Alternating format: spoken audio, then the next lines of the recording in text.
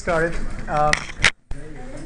The subject for today is the European Union as we alternate from class to class, and the assignment today focuses on social science and natural science. So as a way of coming into the question of what is the meaning of knowledge and what is the meaning of science, and how that relates to not only the European Union but international relations generally, we have to ask ourselves, how do we know what we know?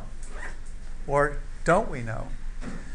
For example, take global warming. It's a hot topic, if I may say so. Ha ha ha. Another study was released and in one of the major scientific journals, and it's front page news all across the country. More evidence. It would appear that, the world is getting warmer.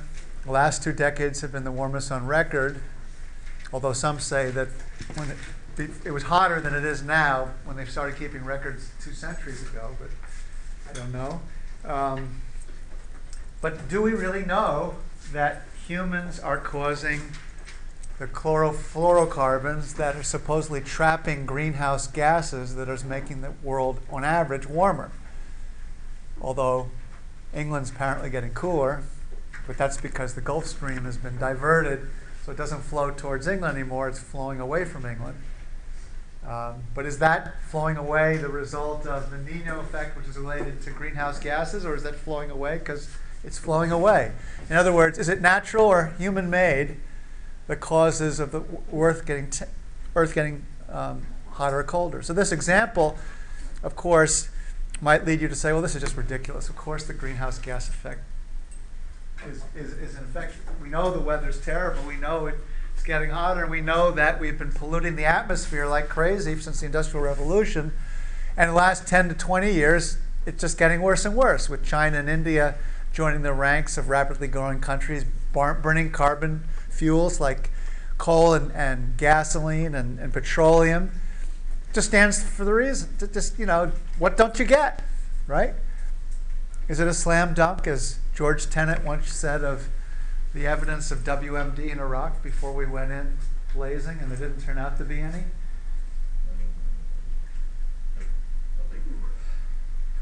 It's a slam dunk. And Curveball just was interviewed yesterday, I think, revealed his name and said, well, why did you lie about the nuclear weapons and later the mobile biological weapons labs in Iraq? Why did you make it up? And he said, because I was against Saddam.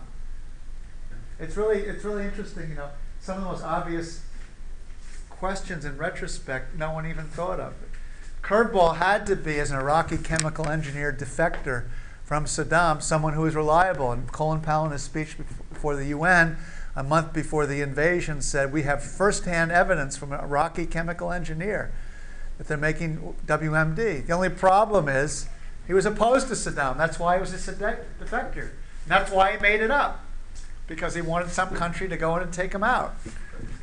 He didn't really think Germany would do it, but the United States got the information from Germany. Germany decided he was unreliable because somebody named Mr. Latif in 2000 went up to German intelligence and say, that's not true. Saddam doesn't have that stuff.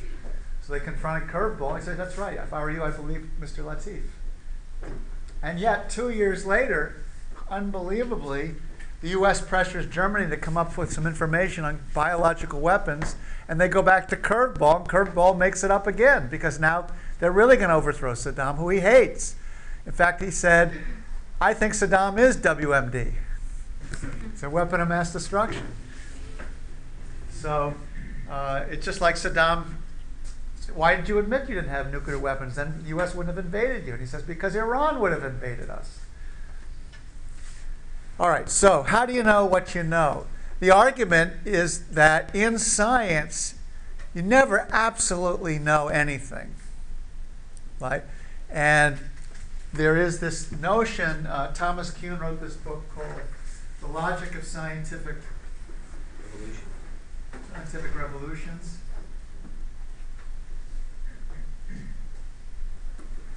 Where he says that science advances every number of generations radically from what we understood before, because we have a radical new set of assumptions in which we organize our understanding of the world. So the world was flat, right?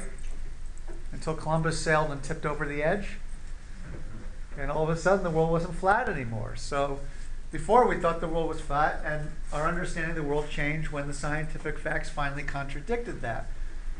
Before him, Copernicus was, I think, excommunicated from the Roman Catholic Church for claiming that the Earth was not the center of the universe. The U.S. maybe. In fact, maybe the U.S. is, but and so they came to realize with more astronomy. Was Copernicus also an astronomer? So he actually saw the sun and figured out that we were going around the sun, which wasn't even necessarily the center of the universe, but just the center of our galaxy. I guess nobody's discovered what is the center of the universe, and if they did, they'd probably be questioned. But the point is that Copernicus created a new paradigm which said, even though you're dancing on Saturday night may be the center of your universe, it's not the center of the universe. And then Newton came up with the laws of motion. Every action is a reaction. Thermodynamics gets involved. And that was thought to be the way to go until Einstein came along. And then Einstein came up with theories of relativity, which said, it may be true that there's gravitational force, if that's what Newton also discovered. But if you approach the speed of light, everything becomes infinite. So maybe most of us never get to travel the speed of light, but 3 centuries, 5 millennia from now, everybody may hop a plane and go in the speed of light. Still, it'll take you a couple of years to get to Pluto. Of course, Pluto's not a planet anymore. Somehow it got demoted, but some other things out there are considered to be planets. But anyway, it'll take you a good 10 years, even at the speed of light, to get out there. And everything will be mush as you look around, because everything changes when you're in that kind of set of assumptions. And somebody will probably come along and contradict Einstein at some point. As far as global warming goes, we don't know necessarily whether you can say without a shadow of a doubt that it's not human-made, or for that matter, that it's not natural. Why is that? Remember we talked about correlations? What is a correlation? Just because something relates doesn't make it a cause. You're one step ahead of me. Earlier question is just, what is a correlation?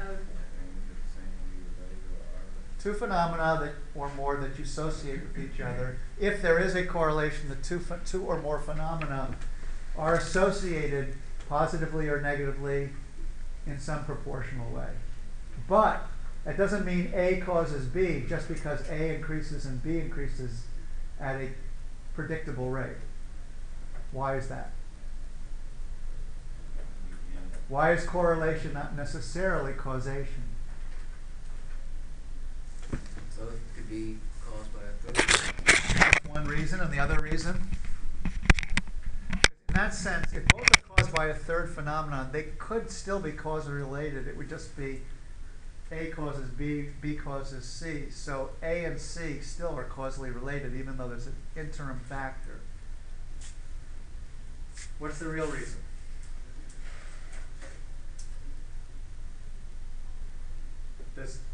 There's a very high correlation between ice cream consumption and the crime rate. Does the ice cream cause the crime rate to go up? It's a coincidence. The answer is correlations can be a coincidence. What causes both to go up?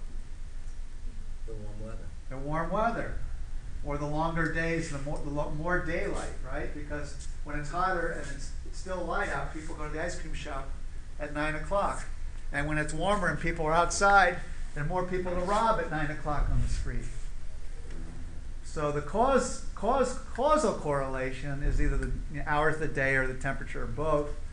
The ice cream is a spurious correlation of the crime rate. It's a coincidence. It's true, it changes at the exact same rate for a reason indirectly related, but the ice cream doesn't send your calorie count up so much that you get so hyper that you just got to commit a crime. Just like the rate of transistor radios doesn't drive everyone crazy and send you to the insane asylum, even though the correlation between transistor radios and the number of people in mental health institutions is both highly and positively correlated. Maybe Unless you think that the loud music drives everyone crazy. maybe killing people, produces a craving for ice cream. We don't kill that many, though. A lot more ice cream gets consumed than people. At least, hopefully, that will always be true. And if you're in war killing a lot of people, you don't get to eat a lot of ice cream, as far as I know. You're not an Emma. They're not in MREs yet, no. MRE is either morally repugnant elite or meals ready to eat. Meals ready to eat. That's right, There's MRE. Ice cream and MREs. In Haiti, they're called morally repugnant elites. Maybe not just in Haiti either.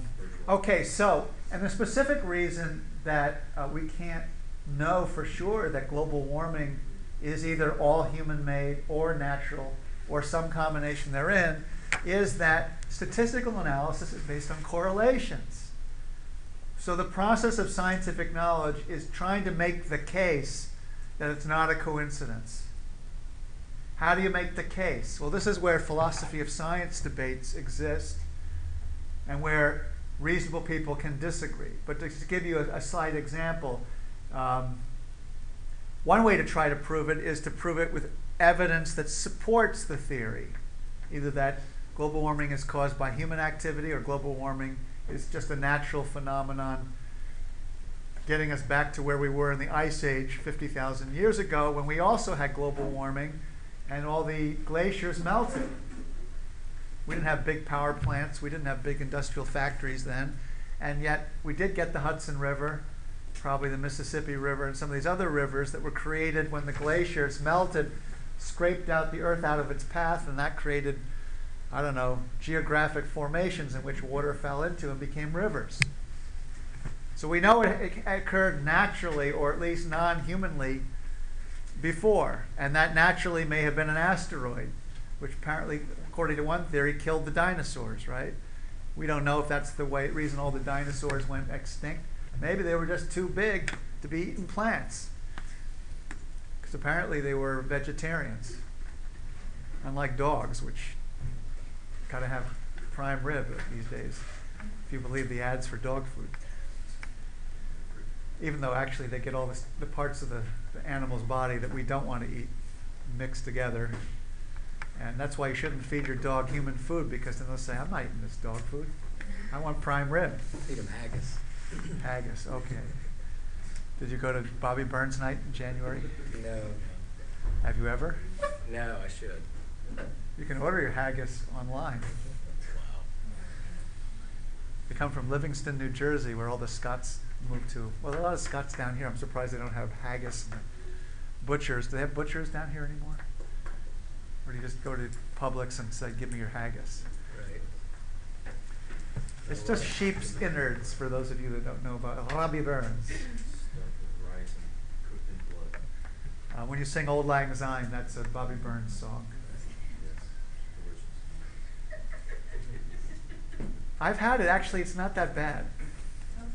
It's not that good either. Yeah. Okay, so what you got to do is either prove everything confirms the theory, or you do the opposite and listen carefully.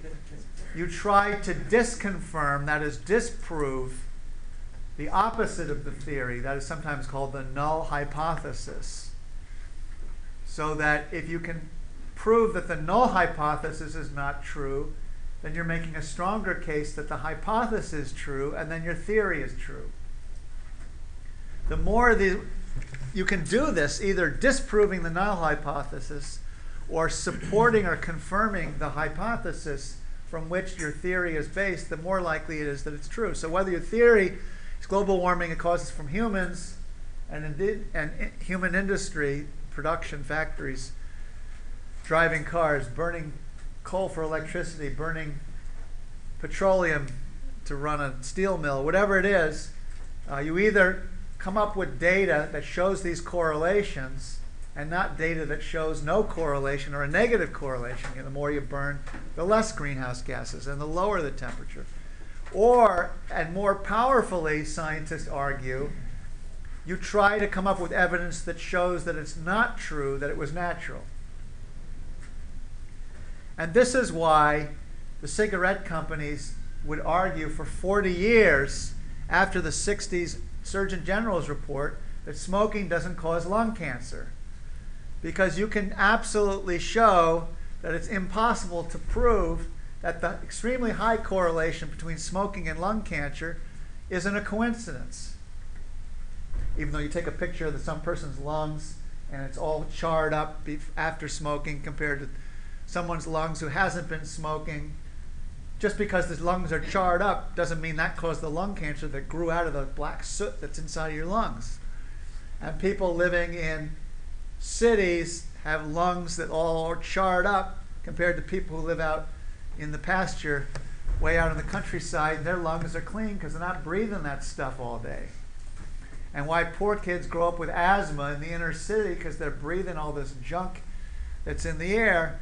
You can still say, like the cigarette companies used to say for 35 years, it's just a coincidence. You haven't proved anything, because correlation doesn't mean causation. Well, we come to have now concluded that it's a pretty good, darn high probability that if you smoke, and you smoke enough cigarettes, and you smoke them long enough, you're going to get emphysema, lung cancer, heart disease, what's the other one? Stroke. What, leukemia, not leukemia, what, diabetes. You know, one of these diseases is very likely that a major factor, not the only factor, has to do with your genetic inheritance and family history. It has to do with bad luck. It has to do with what other kinds of cancers are in your body because you eat too much, or you ate too many Twinkies, or you live next to some other sets of poisons. But you know, you can't prove like impossible to disprove. But you can build a pretty darn good, strong case. Now, what's the problem with global warming? The problem is that these are done with statistics using regression analyses that are still, it could just be a coincidence. And it also could be that the statistical models cannot show this chance that produced these variations. To put it another way, it could be a type 1 or a type 2 error. Anyone know what those are? What's the difference between a type 1 error or a type 2 error? I had a friend in the early 1990s. She was a really fun person. I remember her name, but I won't tell you her name, who got a HIV positive test result. And she said, that's funny. I'm not Haitian. I'm not an intravenous drug user. I'm not gay. And this was before Arthur Ashe and blood transfers and before heterosexuals started getting HIV. She said, she didn't sleep for a week, but she said, you know, I don't think I got this. And what she got was a false positive, which is a type 1 error. And she took the test again, and if there's a 3% chance on average of a type 1 error, the chances of getting 2 in a row would be 0.03 times 0.03, or 0.0009, which is 0.09 of 1%. So the chances of 2 false positives in a row is extremely low, 1 in a million. Actually, 9 out of 10,000, to be more accurate. 9 chances out of 10,000, pretty low. And she didn't get a false positive the second time. She got a negative, fortunately. False negative is a type 2 error. That says you're clean when you're not. And in many ways, with medical testing, as bad as a false positive is, a false negative could be even worse, because then you think you're fine.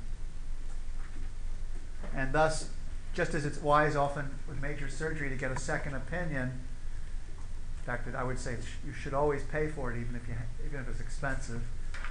A false negative may lead you into a false sense of security. So, with these computer models, which are simulations of data going in and out, a lot of people think, look, you can't model all of reality, you can't avoid type 1 and type 2 errors, you can't avoid spurious correlations that are coincidences, therefore we don't believe it. Now, if you're looking at global warming, you might say to yourself, isn't it kind of odd that all the scientists who think global warming is a result of human activity don't work for oil and natural gas and electric power companies. And all the ones that say it's a natural phenomenon work for oil companies, natural gas, coal companies, and other energy companies. Is that just a coincidence? And you know, it kind of raises the question, why is it that we have so much conflicting scientific evidence on health conclusions?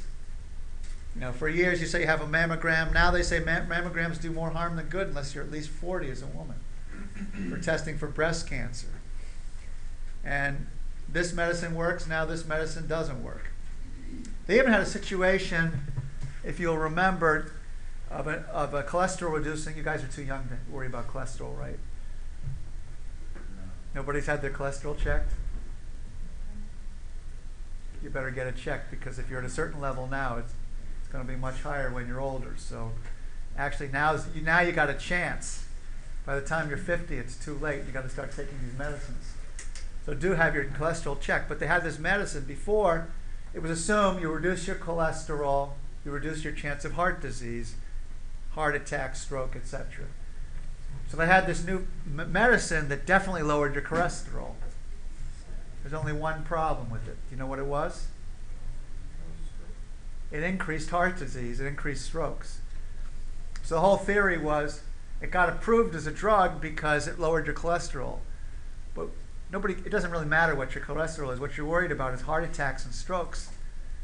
And it made it actually worse. I'm not sure why. Because those lipids in your the fats and the proteins in your cholesterol, it keeps your veins pliable and allows them to stretch and repair. So what it did is it lowered a certain type of cholesterol that destroyed those proteins, breaking down the walls of the veins, causing the veins to rupture, and that's what stroke is. Well, we have an expert nurse here, but Lab tech. lab tech. But I don't think it's the distinction between good and bad cholesterol. I mean, I should have said I think it lowered the bad cholesterol. Well, it lowered a certain. The way that it lowered it was not fully. So you actually know the real reason. The way that it was lowered was not fully investigated. They put it on the market without looking into exactly why certain people had strokes while on the medication in the first and second round trials. They pushed it through to the third round trials, and the FDA said, "Okay, great, put it on the market." So this is all designed to get you to think about how we know what we know. It's often more important how the methodology we use in social science, especially, even more than natural science. At least with natural science, you can do controlled experiments. So the methodology is very simple. If the two groups are randomly selected with the same demographic profile, then all you have to do is compare the results. You don't have to do any fancy statistics. But normally in the real world, there's no control group. You're comparing France with Germany. France ain't Germany. They're similar in some traits and different from others. And when you're looking at the real world statistics about global warming, you can't say, okay, we got a control group where we got an Earth that didn't have any man-made pollution. So we're looking at the world as it is, and the controls are created through statistical techniques, which means the models become really, really complicated. And even if you read the scientific papers, unless you've been trained in statistics, you don't really understand and therefore cannot evaluate the credibility of the methodology that's being used.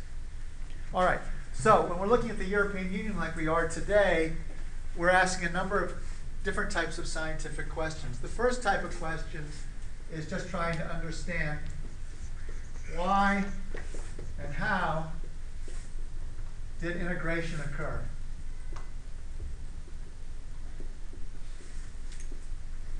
European integration, we knew, was a bunch of institutions, started with the coal and steel community, the atomic energy agency and so forth, became the common market in 1959.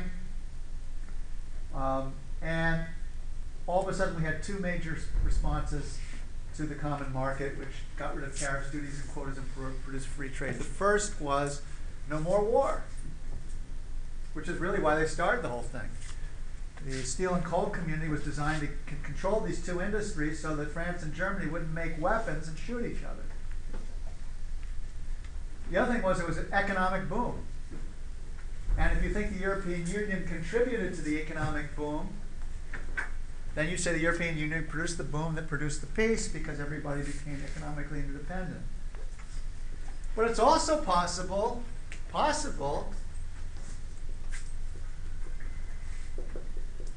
that the EU was a spurious correlation.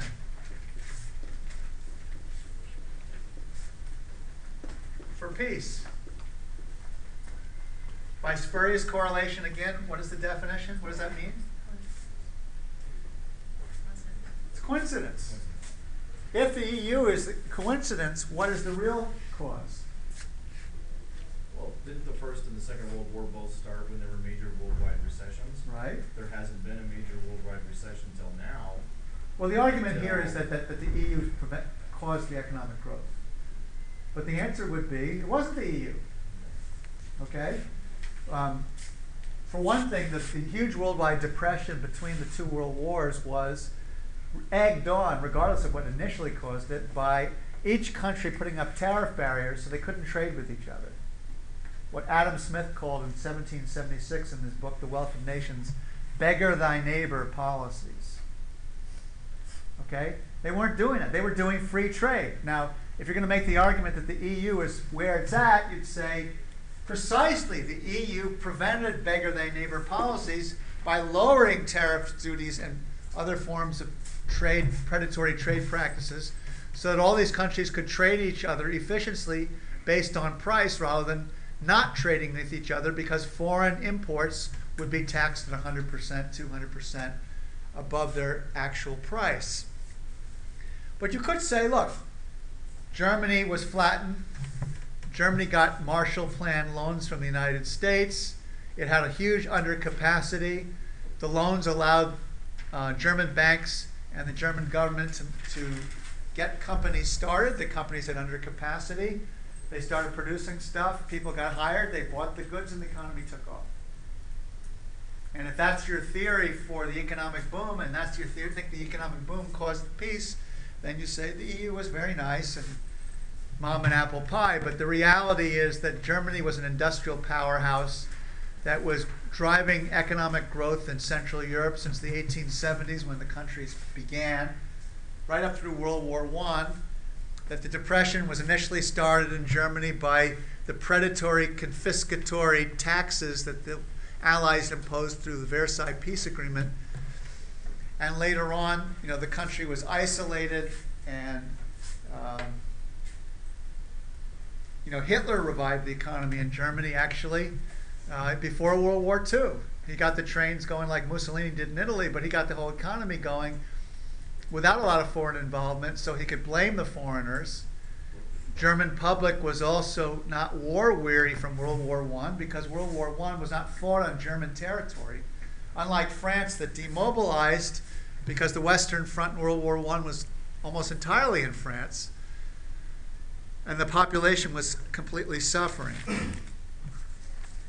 Now, among these theories that we want to look at in order to understand global politics, one theory would say that it's not a spurious correlation. It's a result of functionalism, which is described in the article, which is similar to that term we called before supranationalism or functionalism. This is the theory of Ernst Haas, an American at Berkeley, probably of German descent, who argued that the way you develop international cooperation, particularly in places like Europe, but in the future with the African Union in Africa, the Organization of American States in the Americas, the Association of Southeast Asian Nations, ASEAN in Southeast Asia, is to get technocrats to promote economic cooperation, and that will lead to spillover effects and the desire to create political institutions that will facilitate cultural exchange, scientific exchange, trans-border labor flows, transnational investments. In other words, provide the legal and political infrastructure to make transnational economic activity possible, which will greatly increase incomes. One of the advantages that functionalism had in Europe after World War II is a situation that doesn't exist in much of the rest of the world that tries to restructure their economies. What is the problem when they try to open up economies in the United States, in other parts of the world, to free investment, free trade, exports and imports, capital flows, labor flows? What is the negative for that? Outsourcing. Right, and what's wrong with outsourcing?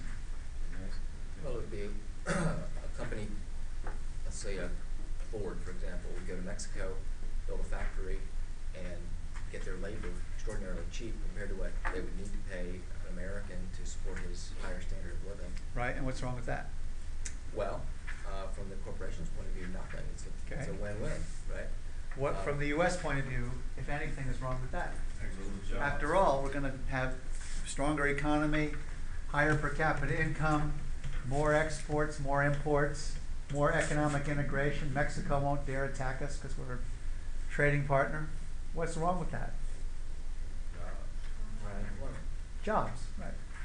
Or put differently, in the long run, at least according to the theory, there will be an increase in jobs because resources, including capital and labor, will be allocated more efficiently.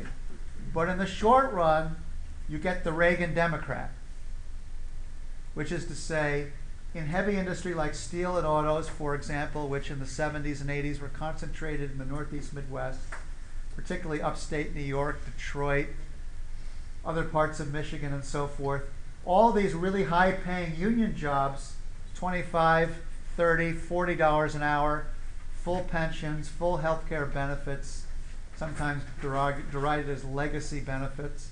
But the argument is that all these people got dislocated by foreign competition because the steel from Europe is cheaper. The chemicals from Europe were cheaper.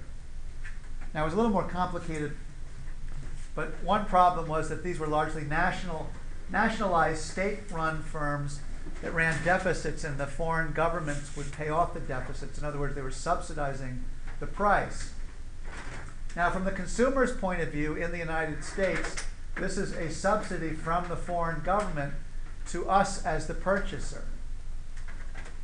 Or to put it differently, when China puts together all these electronics on behalf of Apple and all the other computer and electronics companies, and they depreciate the Chinese currency in order to encourage Chinese exports so that it's cheaper in dollar-denominated terms, they are subsidizing the price of your iPod or your Nike Air Jordans or whatever else, or your textile clothes, by an undervalued currency, which essentially means the price of the good overseas is much, much cheaper than the same good is charged in China. Because the way you exchange the exchange rate, you rig it so that the dollar-denominated price is low and the yuan-denominated price, if that's the name of the Chinese currency, is much higher. That's good for American consumers. And in a democracy, often consumers outnumber producers. And so the producers get screwed, but since they're a minority, they don't have much political weight, except, for example, if you believe that Reagan won all his elections in the 1980s because of the Reagan Democrats, it was not because of the Southern strategy of Richard Nixon to get all the disaffected white voters from the South who opposed the civil rights legislation, which was Nixon's so-called theory, but rather the fact that these rather low numbers of unionized workers who lost their jobs who were pumping gas for $5 an hour instead of getting $35 an hour as a union worker. And even though the great recessions of the early and late 1970s occurred, at least in the first case, under Richard Nixon, and then under Gerald Ford, spilled a little bit over into Jimmy Carter's administration in the later 1970s. And even though both of these recessions were really caused by the quintupling of oil prices and two oil price shocks by OPEC, the Organization of Petroleum Exporting Countries, the Reagan Democrat blamed the Democrats because Jimmy Carter was in charge when he ran against Reagan. Reagan said, in a brilliant campaign move, the problem, ladies and gentlemen, is not that government is not solving our problems. The problem is government. even though the problem was probably OPEC and other such things. So all these formerly highly paid, downwardly mobile white males with high school educations suddenly voted Republican, whereas working class people generally with good union jobs always supported the union, always supported the Democrat, because that was their class interest. Now poor people, particularly poor whites, not poor blacks so much, don't vote their wallet book. They vote on the basis of culture and social issues rather than economic issues. All right, so the point of all of this digression and sort is to say that the economic growth of the European Union, if the EU supported it, then you've got evidence that functionalism is the reason why the EU was able to expand, increase the profile of its activities from free trade to large agricultural programs to a major legalization project to make sure that all of the EU member states have the same legal codes, and a political project that led to the creation of the European Parliament that we talked about last week, another supranational institution with regular elections, and the strengthening of the European Commission, another supranational organization that, among other things, provides the technical assistance and administration of all of these European Union programs. So that's the theory of functionalism. A different theory, which you can also use to analyze international politics, is neoliberal institutionalism.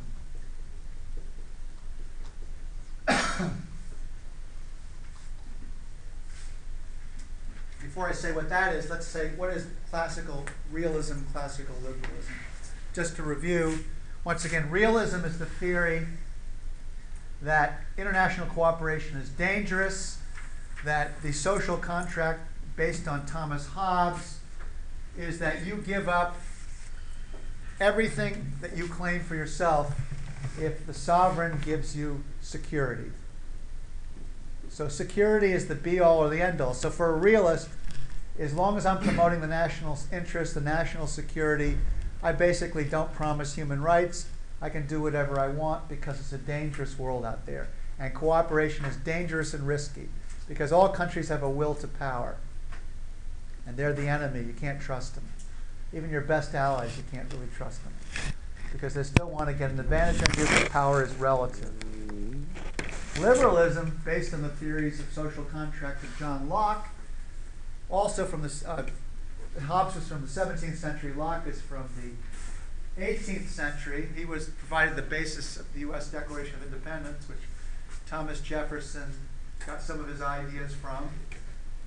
Locke, as well as Montesquieu, was the basis of the U.S. Second Constitution in 1789.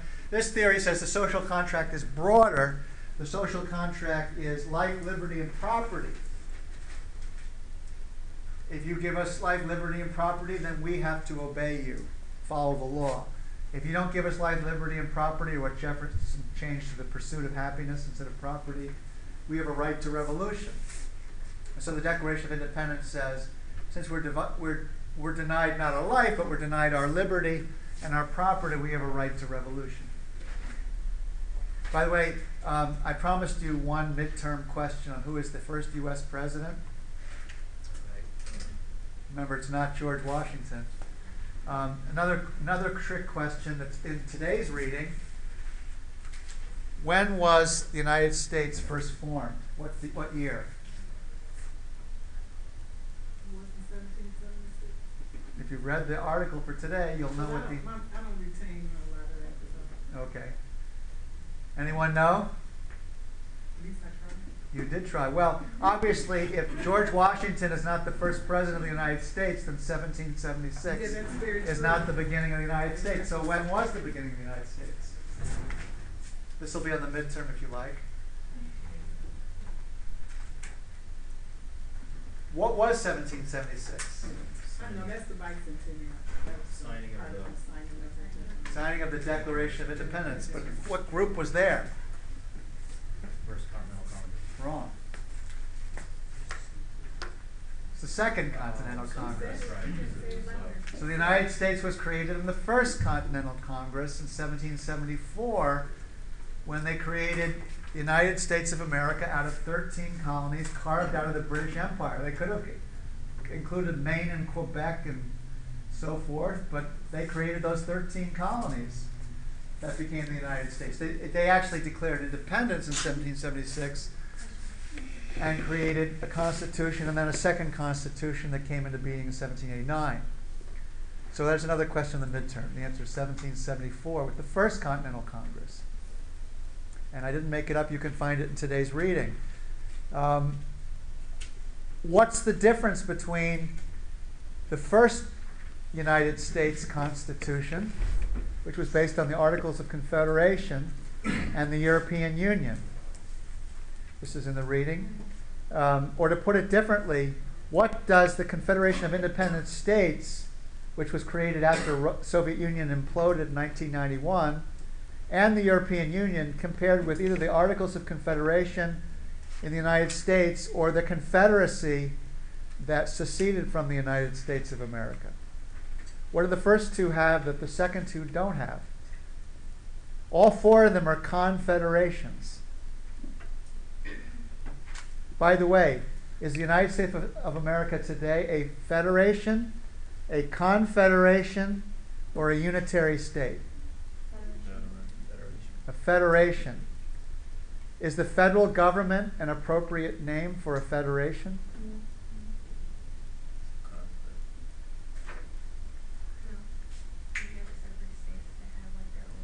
That's right. That's absolutely right. It really should be called a national government, because federation is a system of government where powers are federated, that is devolved, decentralized from the center outward to the local government, be they called provinces, states, counties, local villages, towns, what have you. Isn't this supranational? Supranational. Or part of the EU that's different than the Articles of Confederation? And That is true, but there's no supranational equivalent for the Confederation of Independent States for the Soviet Union. But that's a very, very good observation. But it's not the answer I'm looking for. You got an A for that one. But what does the former Soviet Union, now called the Confederation of Independent States, and the EU have that both the Confederacy and the United States of America between 1774 and 1789? All I have to do is get to the third page of the reading. The answer is that Europe and the Confederation of Independent States unified into a confederation with sovereign states, whereas the 13 colonies, and for that matter, however many states were in the Confederacy, 16, something like that? No, 12? Whatever the number was, it wasn't all of the slaveholding states, by the way. Anyone know which states stayed in the Union even though they had slavery?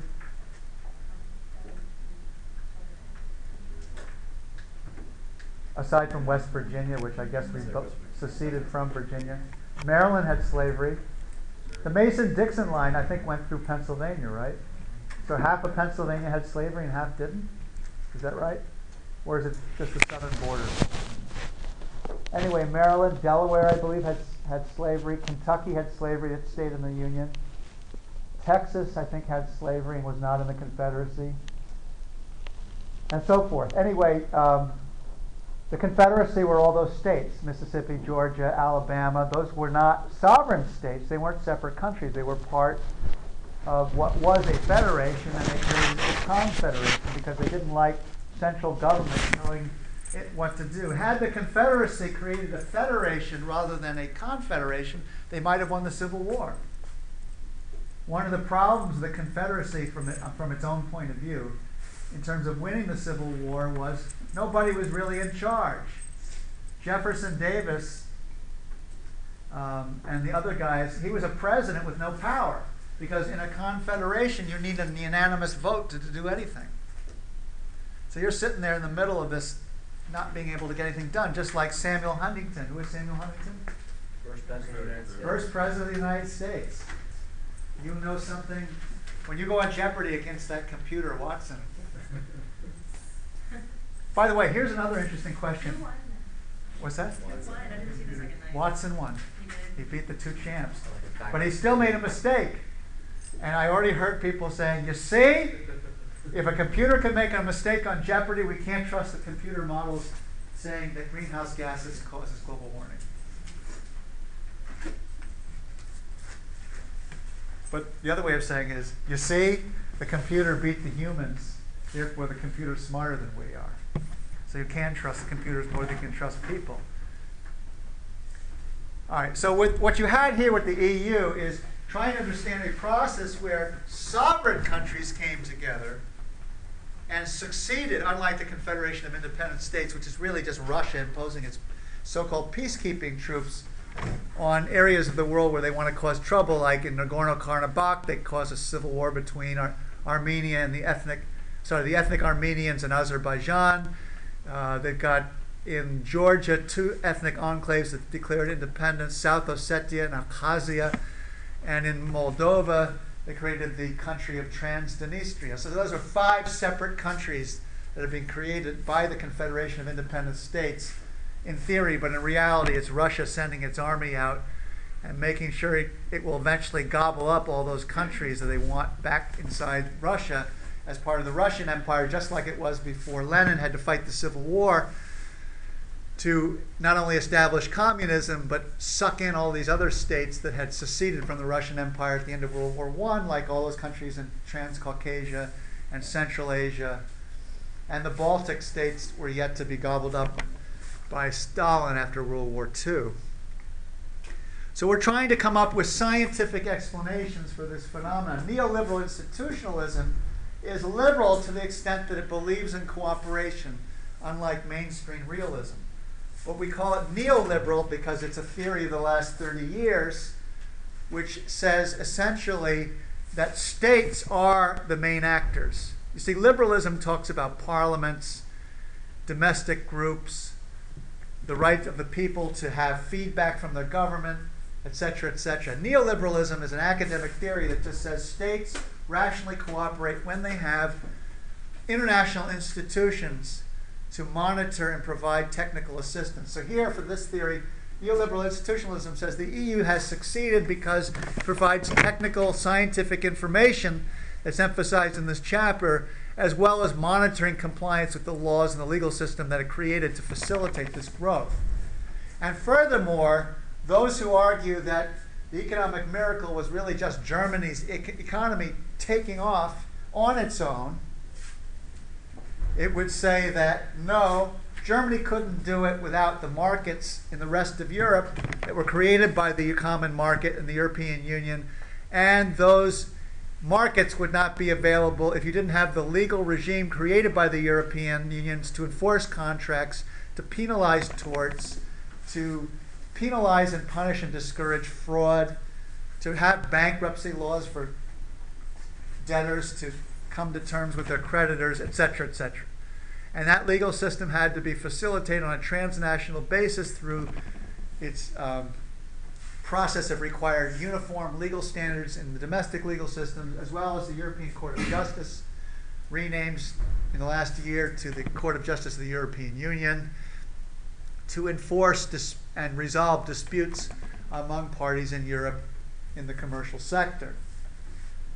So neoliberal institutionalism gives us another view of why this process could be a formula for the rest of the world. Because if it's true that the European Union ended terrible wars, including the 3 devastating wars between France and Germany, maybe that's a model that could be adopted in other parts of the world that are afflicted. If India and Pakistan could create an economic institution called Indo-Pak, or Pak-Indo, whatever they call it, facilitating a lot more trade, investment, resolving legal system issues, which wouldn't be so great since both have British common law like we have.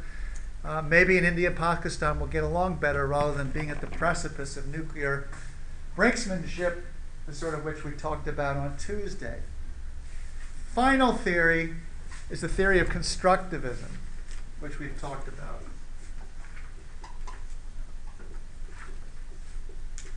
This is a theory that says ideas matter.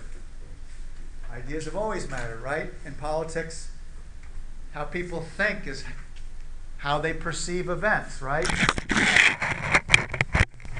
New York Times says all the news that's fit to print. Another, of the old days, back when people only got their news from newspapers, used to say, if it wasn't published in the New York Times, it didn't happen. Well, another way you could say it is, if it's not on the internet, it didn't happen. Or then now there's so much stuff on the internet, it doesn't really matter because you can't possibly absorb 1% of it, right? By the way, just out of curiosity, of those of you that do get news from the internet, how many of you get news primarily from the internet? About a third of you. How many from TV? Another third. Some of you voted twice. How many people from the newspaper?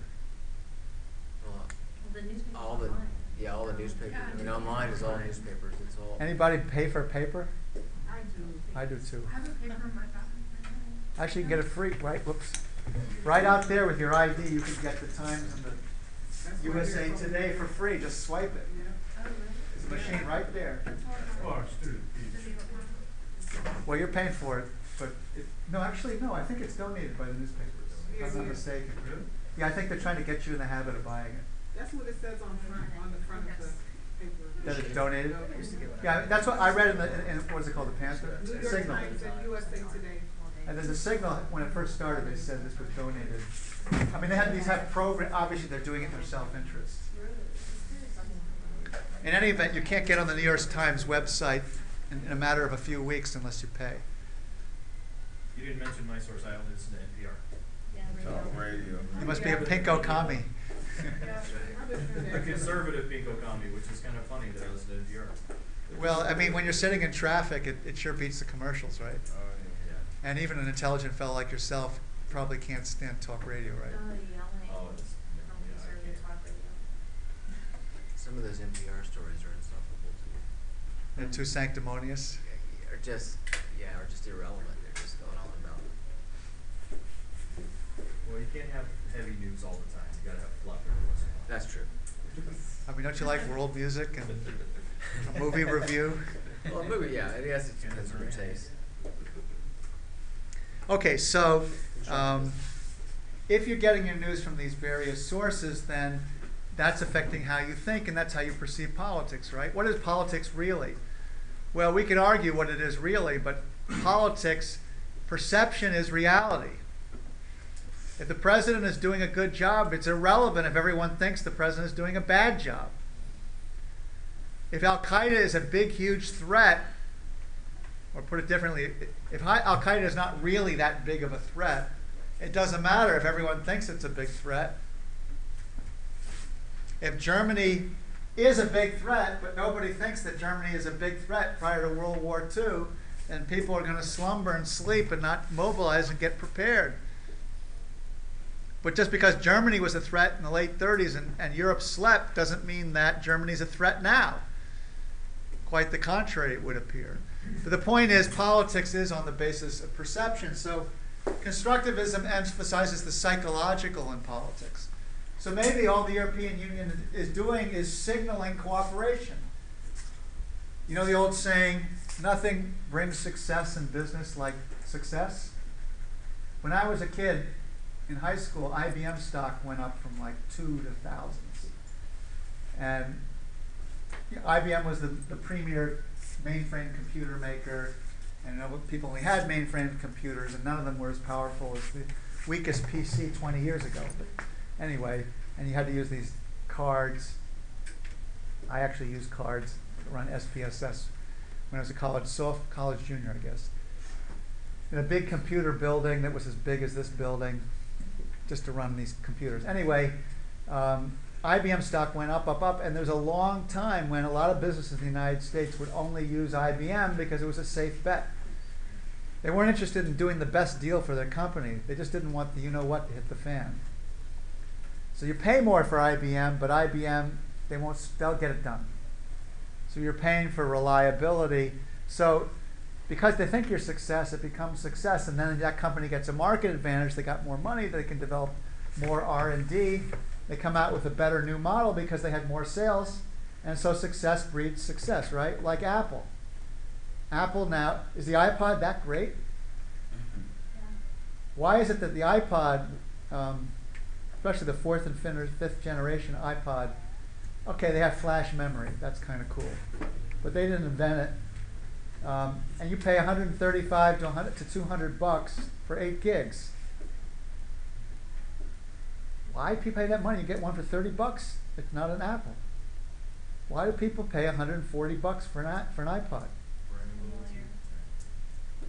Status, design, prestige, maybe reliability. Now, man, people stop buying iPods now because they all have iPhones. Now, you could get an Android phone from Verizon, right? Better network, doesn't drop your calls. Why did everybody buy the iPhone? Now, Oh, now, right. in the last week, but why did everyone go with AT&T with an inferior network just so they could have an iPhone? Status, right? Oh, you tell me. How many in this room have an iPhone? I think it's ease of use. Holy smokes! I got some wealthy students. It was the first, right? So it's like the one everybody. 3/4 of you have an iPhone? It's not expensive. Yeah, It's they're on it. subsidized. Yeah, they're cheap. They The first have came out was some for $600, and that's why I wanted it. I wanted it because I thought nobody would have it. And then they lowered the price, and I was mad. But you're a sitting duck. You got an iPhone. They say $600. That's mine. Yeah, and I was happy for about a year, and then everyone else got it. I mean, it was amazing. You have to understand, like, the ease of use, and then the way that it, like, responded to the touch and the heat in your fingertip. And it was amazing. It was revolutionary. And then How can I live without it? Yeah, how could you?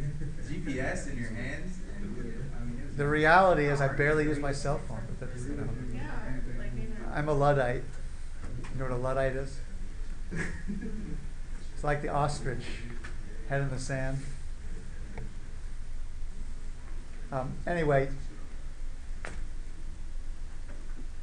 the idea that ideas matter is essential to constructivism. So first of all, you have the idea of Europe, of wanting to belong to Europe, to be part of the club, to take the view that if you're not part of the club, you're nobody. So only countries that are very, very rich, like Norway, which is the richest country in the world. Did you know that? Norway, for the last 10 years, is the richest country in the world. What are their taxes like? They have high taxes there. No, as a matter, well, they have, you get a lot. Like, they put away a lot more money and give it back to you. Isn't that like 40%? They have oil, basically, and low population, hardworking, highly educated. So they're not in the EU. Switzerland, which is always neutral, is not in there. Sweden finally joined. But except for these very well-to-do countries, most countries say, I want to be in there. The countries in Southern Europe and Southeast Europe, they were desperate to get in. The early European countries, they pulled a fast one on them. There was no plebiscite or referendum. There's supposedly this permissive consensus. But in reality, what happened is the elite said, okay, we're going to do this. And all the people in Italy, France, and Germany, and other countries were told, by the way, you're in the European Union. And it wasn't clear that they actually liked that development very much. And when they finally got to vote on the Constitution 4 or 5 years ago in France and the Netherlands, they voted it down. So they never got a constitution for Europe. Instead, they got that Lisbon Treaty we talked about that came into effect in December 2009.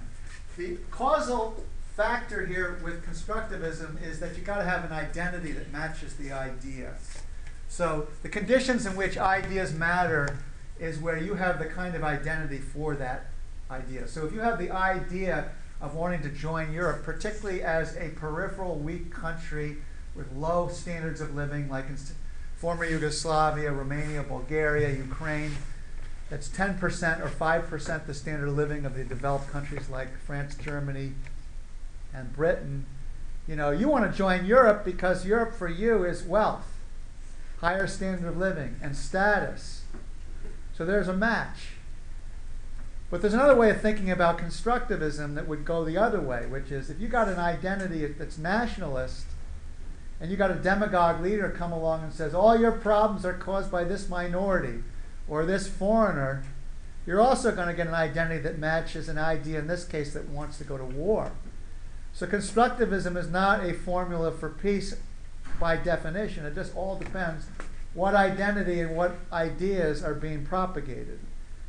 And in a time of crisis, whether it's an economic depression or an attack by a terrorist group that kills lots of people, you can have an identity which says, we are the victims, we are the best, we are America, let's go out and get them, let's take off our gloves and fight them, no rules allowed.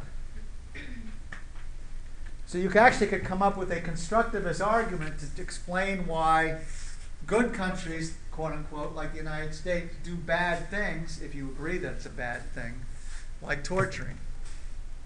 Or why civilized people like Germans, faced with a world depression, which they managed to come out of with a leader who was a fascist, who blamed all the problems of the world in Germany on the League of Nations and the Versailles Treaties, confiscatory penalties for World War I, which you felt you would have won, and which you didn't feel any war weariness.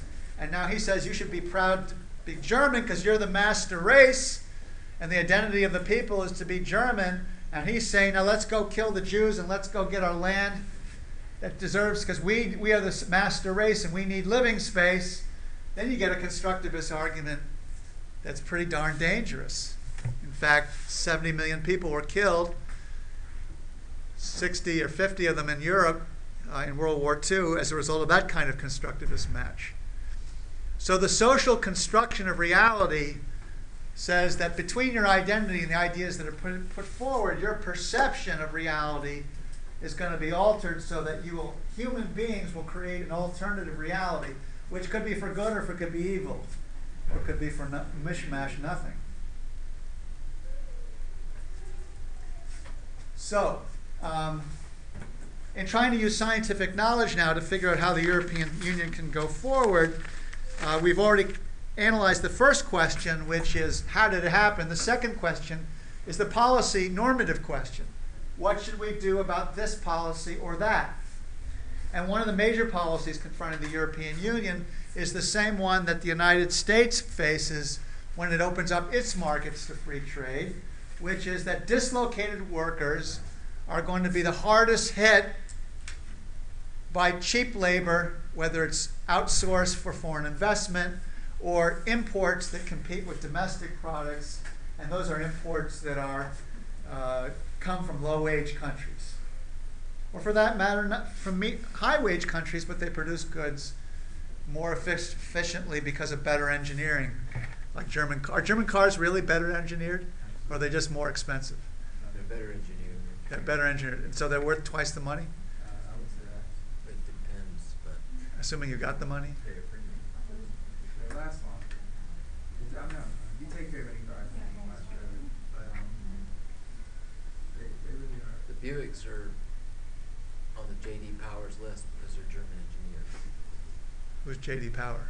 They're the Go to company that JDPower.com. assesses the reliability and functionality of products. They've got like a top 5 cars for reliability. Okay, I'll take your word for it, and when I get a new job with a higher salary, I'll check that website out. All right, but the normative question would be, what do we do? Do we keep on opening up our markets? Germany has a couple of problems, right? It's a dilemma. Why is it a dilemma? Because Germans don't have babies, and Europeans don't have babies. They become secular, and they don't have large families anymore. In practically all the European countries, the rate of number of kids per family is between 0.5 and 0.9. It's not even 1 per 2 parents. United States, the replacement rate is 2.1 for most societies. It varies a little bit, but if you have an average of 2.1 kids per family, your population will stay the same. It obviously depends on when the average age is you have kids, what's the life expectancy, and so forth. But in countries like Japan and most of these European countries, they have much smaller families. Instead of 5 kids, they have 1 or none. They don't even get married, but that's neither here nor there. But the average per reproducing unit is going down. So they need labor. How do you get labor? By letting in cheap labor. The cheap labor comes in, putting aside cultural questions or even racial questions. Now you've got competition for jobs and wages. And if you bring in cheap labor, the average wages go down. So the unions don't want it because even if they're not even competing for the jobs that the union has contracts on, they still will depress the wages by lowering the average wage in the country. Or so the argument would go. And the second dilemma is that if you allow free flow of labor, then you've got to allow free flow of capital. Now, it's good if you're a rich country because free flow of capital means you can invest wherever you can make money. And I understand Mobile, Alabama has all kinds of German companies there. Anyone here from Alabama? Nobody? No one here from Alabama? Have you been to Mobile? Have you seen these German companies near the river? Anyway, apparently they prefer Alabama to Georgia. I don't know why. But, Lots of subsidies. well, they get them a lot of subsidy. They don't have to pay taxes for 30 years or something, right? Lots of open space. Lots of Very open. easy to import their own equipment and. Comes right through the Gulf of Mexico. Yeah, there's no river running to Atlanta, I guess. You can hop a train, I suppose, but it's a lot easier. You can just unload the stuff and you're there. So if you want to have free flow of investment, that means your German companies are going to be investing in Mobile, Alabama. Wouldn't the German public prefer to have the money invested in Germany? Employing Germans or employing Alabamans? Well, again, in the long run, if capital goes where it's most efficient, a lot of money will go to Germany from other countries, and it doesn't really matter to you as a consumer whether the company is German or foreign. You may prefer foreign. In the long run, there's equilibrium because they're going to get richer in Alabama. They're going to have money to create corporations who are going to sell stuff to Germany and so on and so forth. And it doesn't do any good to have all exports if you don't start importing. But in the short run, every dollar that's invested overseas in the short run is a dollar not invested here, which is a dollar not put into our economy. So in the short run, it's a negative. Even in the long run, in theory, it's a big, big positive. So the dilemma is between short-term costs versus long-term benefits. Isn't it the same thing now, though, since the New York Stock Exchange is now a German company? I think it's joint venture, isn't it? That's what they want to say. The Right. controlling partner is I Deutsche agree Bank. with you. Deutsche Bank is the controlling interest now. So now they're bigger than Well, the London, New York Stock Exchange but- is a private company, for profit. It used to be non-profit. And since it's for profit, they need to. They lost trades to New Jersey, as well as places over the United States and abroad. With computers, you don't need a broker on the floor yelling at the top of the lungs, 25, I got 25, who needs it? Computerized. You just make a search like on eBay. You got the price, you buy it. You get the shares. So the competition really is based on who can develop the best software. The policy sciences also is normative. We got 2 articles here on women's rights, and the second of the 2 articles talks about the fact that the European Union only cares about women as laborers and employees and producers, but makes the argument here that women have 3 roles in the economy. For the full-time market, that is the woman that goes to work, works for a company or has her own company. In the United States, women are much more often sole entrepreneurs. But a full-time market, at the opposite extreme, you've got a home-centered worker. Because women bear the burden disproportionately of child rearing, often women opt for a home-centered employment. They run a business out of their house, they work part-time, clients come over to the house, you do the business from your computer at home. But it's still employment. And then you've got people in the middle that'll vary a lot, kind of a hybrid, maybe some part-time, sometimes you go to an office, and so forth. This author says that most of the EU's policies is only focused on women here. Worried about things like daycare equal wages, all important stuff. But they don't have any policies for women in either of the other two roles, a home-centered employment orientation or a hybrid. Now, some people might say this involves values, whether the woman should be based at home or should, by contrast, be based in the employment and be treated as an equal. So whenever you have policy-centered research, you're very likely to have somebody say, I think you're biased, that's not my values, this is baloney, I don't agree. That's the argument that's being made here with this particular example. Or if we're talking about unionization, for example, if you go for free trade, generally you're going to reduce the percentage of union jobs in a country, because free trade means that if a union is doing its job, it's getting its workers higher wages and higher benefits, which means the price is higher, which creates an opportunity for foreign competition to come in with non-union labor or with union labor with lower benefits and wages and outcompete with you. So a lot of scholars are arguing that there ought to be a policy of science to come up with some way to analyze this trade-off. If you really believe in free trade as a doctrine and that whatever the market produces is the best, which by the way is a kind of ideology also, then what you're saying is you're going to reduce the number of high-paid unionized benefits, and Europe is much more unionized than the United States. Now we're, in this country, I believe 30% of government jobs are union and 10% at the most of private sector jobs are unionized. Whereas 100 years ago, it was more like, I don't know what it was for government, but private sector was good 60, 70% unionized in all those unskilled factory jobs that got organized by the AFL and the CIO and so forth. In Europe, they have very formal systems of union negotiation.